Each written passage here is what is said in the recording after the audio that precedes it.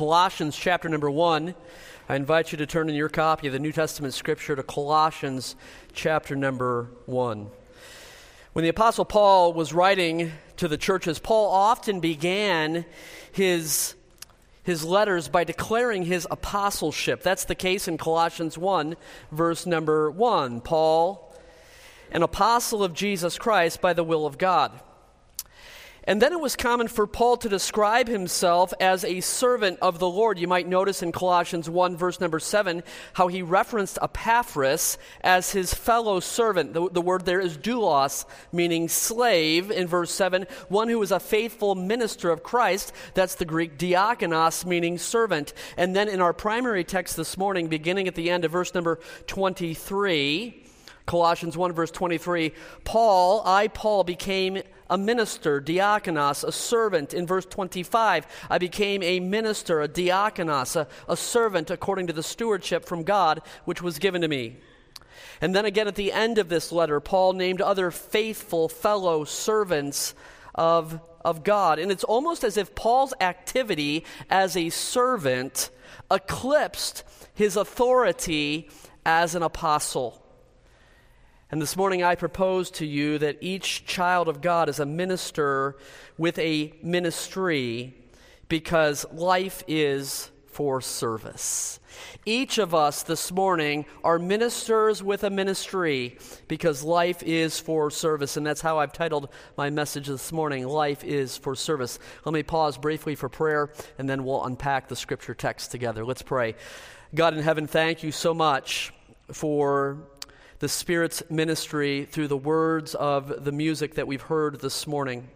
I pray now, Lord, that you would illumine the scripture text to us and that you might convict us and encourage us regarding our service to you. For I pray this in Jesus' name, amen. Life is for service. Let me begin reading again at the end of verse 23. Colossians verse 23, at the very end of that verse, Paul says, I became a minister.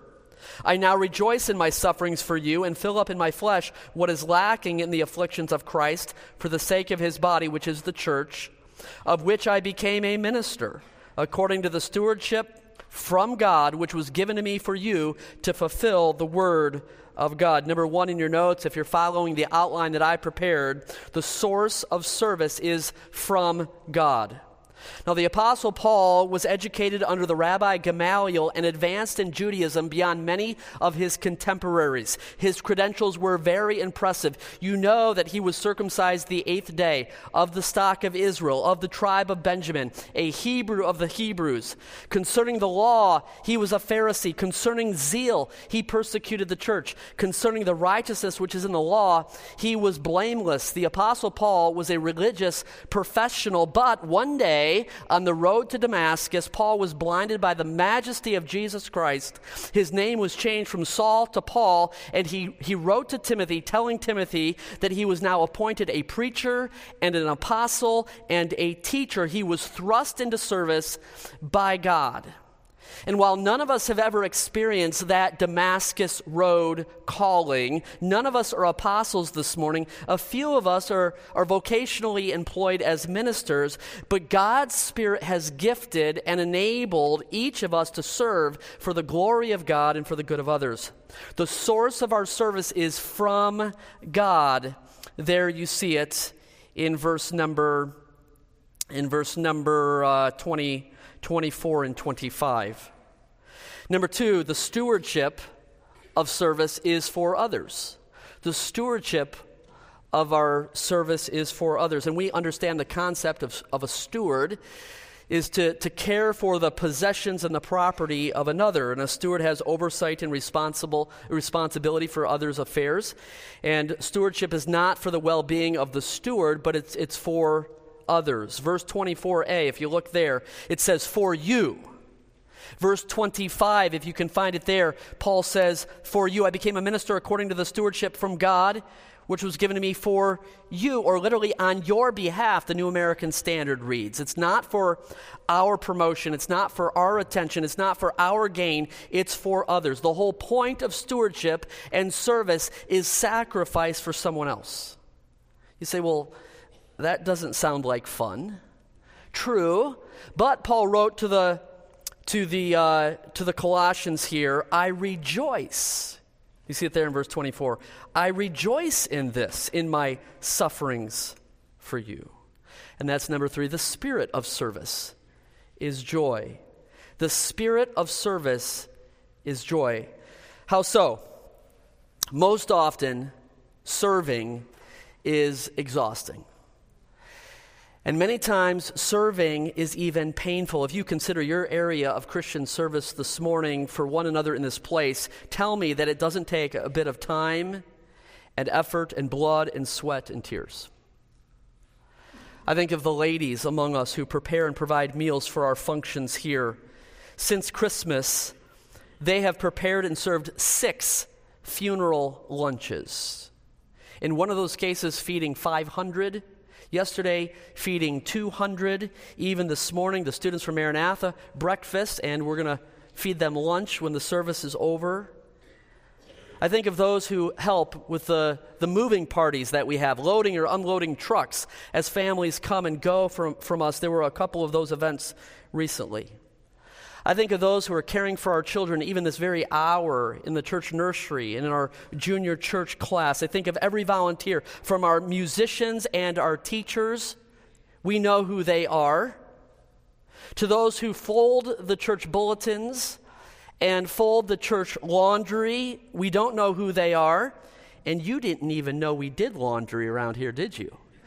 There's laundry from the nursery, from the kitchen and such, and my dress shirts, of course. That's not true.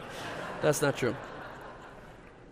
How about the snow removal? This morning I got a phone call at 6 o'clock. Ben Colson had already been here for an hour clearing the sidewalks and working on our lot. It's exhausting.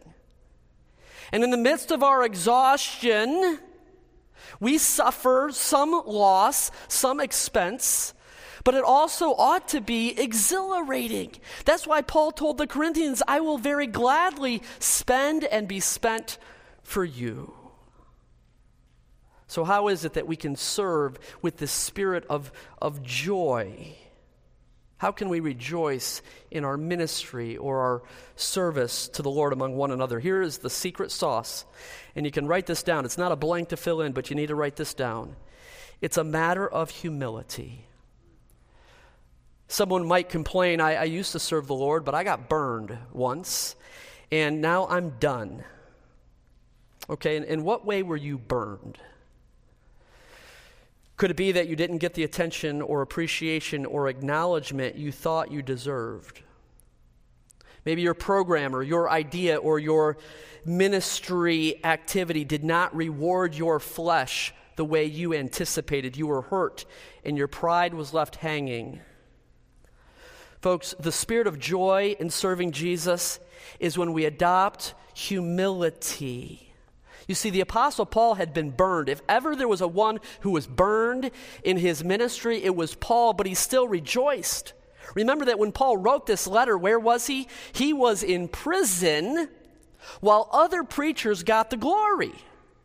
So he wrote to the Philippians, Christ is proclaimed, and in this I rejoice. Yes, I will rejoice. He then said, I am being poured out as a drink offering on the sacrifice and the service of your faith. I rejoice and share my joy with you all. Paul got burned, but he was still joyful. You say, well, Pastor Matt, it's not that I've been burned by others. It's that I'm just burned out. I feel that too. After 24 years of pastoral ministry, 14 years here at Fourth Baptist, I'm tired. You're tired. The ladies in the kitchen are tired. Those in the nursery are tired. I don't know if Ben Colson's here, but he was plowing snow since 5 o'clock this morning. I suspect that he's tired. But what does Paul say to the Corinthians? We do not lose heart. Even though our outward man is perishing, yet our inward man is being renewed day by day. For our light affliction, which is but for a moment, is working a far more exceeding an eternal weight of glory, while we do not look at the things which are seen, but the things which are not seen. For the things which are seen are temporary, the things that are not seen are eternal. And so, folks, Your service ought to be a joy. That's the Spirit. And if ever there comes a time when my ministry becomes a duty or an obligation or a chore, you know what I'll do? I'll go sell cars. You don't think I could sell cars? I can sell cars. You want me to show you how I can sell cars? Step right up here, Mr. Jones. Mr. Jones, I've got a car just for you. This car, 4 wheels, and an engine. We have special financing just today, won't be here tomorrow. Sign right here. See, I can sell a car. Not a problem. The spirit of service should be joy. And as we serve the Lord and minister to one another in this place, we should rejoice even if there's suffering. Number 4, the suffering of service is a privilege. It's a privilege. Look at verse 24 again. I now rejoice in my sufferings for you, and fill up in my flesh what is lacking in the afflictions of Christ for the sake of his body, which is the church. Now, what does that mean? I'll tell you here now. This verse has been the source of much controversy over the centuries. Verse 24. The Roman Catholics will cite this verse as an argument for purgatory. Here's the argument. Christ's sufferings, they claim, didn't cut it. Therefore, we must make up the difference by doing some of our own suffering. We must suffer in a place called purgatory. But that is not what Paul is saying. In fact, he just finished verses 20 to 23 by saying that Jesus Christ alone can reconcile us to God.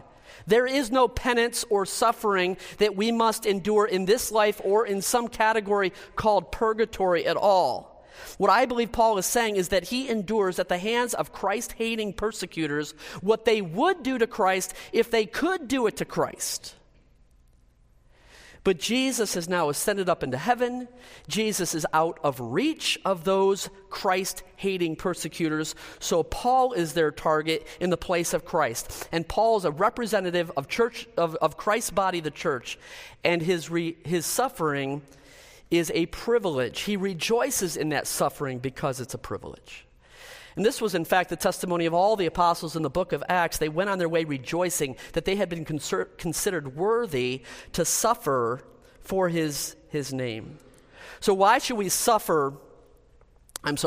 consider suffering a privilege? I'll give you some subpoints here and some scriptures as well. Suffering proves that we belong to Christ. And just quickly, some scripture texts that serve this point. Suffering proves we belong to Christ. Jesus said, if the world hates you, you know that he hated me before it hated you. John 15:18. 2 Timothy 3:12. Indeed, all who desire to live godly in Christ Jesus will be persecuted. It proves that we belong to Christ. Secondly, letter B, suffering brings future reward. It brings future reward. And I would offer you Romans chapter 8. Indeed, if indeed we suffer with Christ, in order that we may also be glorified with him. For I consider that the sufferings of this present time are not worthy to be compared with the glory that is to be revealed to us. Romans 8:17 and 18. Letter C, suffering draws us closer to Christ. Philippians 3:10, a favorite scripture of many. That I may know him and the power of his resurrection and the fellowship of his sufferings, being conformed to his death. Philippians 3:10. And then suffering conforms us to the image of Christ. Romans 8 verse 18, verses 28 and 29 there in summary. I consider the sufferings of this present time not worthy to be compared with the glory that is revealed in us. We cited that just a moment ago. For whom he foreknew, he predestined to be conformed to the image of his Son. And this list is in no way exhaustive, but it helps us to understand that Paul's rejoicing in his suffering was because it was a privilege. Number 5, the scope of service is limited. And now in these next few verses, Paul will explain how that his ministry or his service was bound or limited to the fulfillment of these three things. First, it was limited to God's word. God's word. Look at verse 25. The stewardship from God, that's the source, which was given to me for you, services for others, to fulfill the word of God, the mystery which has been hidden from ages, from generations, but now has been revealed to his saints. The word of God is the revelation that God has given us in the pages of Scripture in the person of Jesus Christ. And when you do your service to the Lord, when you do your Christian ministry, whether it's preaching or teaching or sharing or small group studies or counseling or outreach, whatever the case, be careful to be anchored to the Word of God, to observe all that God has commanded us. There are many organizations and many activities that operate under the name of ministry, but God's Word is absent from them. And so the scope of service for Paul was limited to God's word. It was also limited to God's will. Limited to God's will in verse 27. To them God willed to make known what are the riches of the glory of the mystery. The second time now, this mystery is named, verse 26, also in verse 27. Among the Gentiles, which is Christ in you, the hope of glory. God's will is the proclamation of the mystery. I'll speak of that in just a moment. Number 3, or letter C, limited to God's way. God's way in verse 28. What is God's way of ministry? It's the foolishness of preaching, and the subject of that preaching ought to be Him. It ought to be Him. Now, I've intentionally described this ministry as limiting because there are a lot of good causes for which you can serve.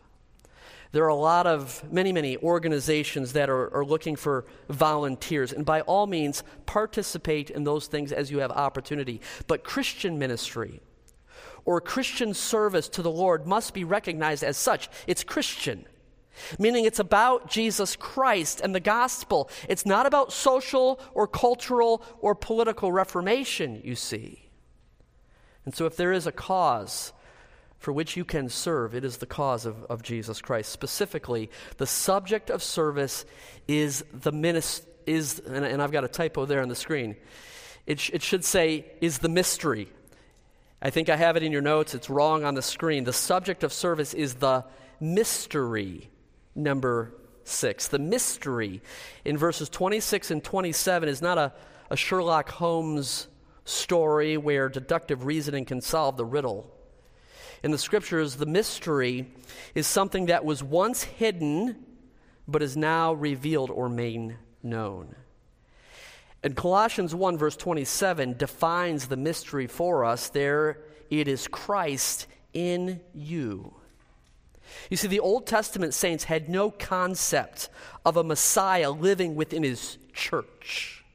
The Old Testament saints had no concept of a church being made up of Gentiles. That is the mystery, the body of Christ, the visible in the New Testament local church like ours. It's the mystery.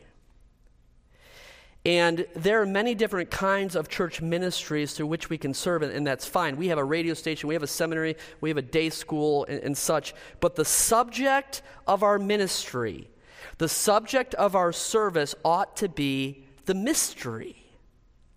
The mystery is Jesus Christ dwelling within us. That is the hope of glory.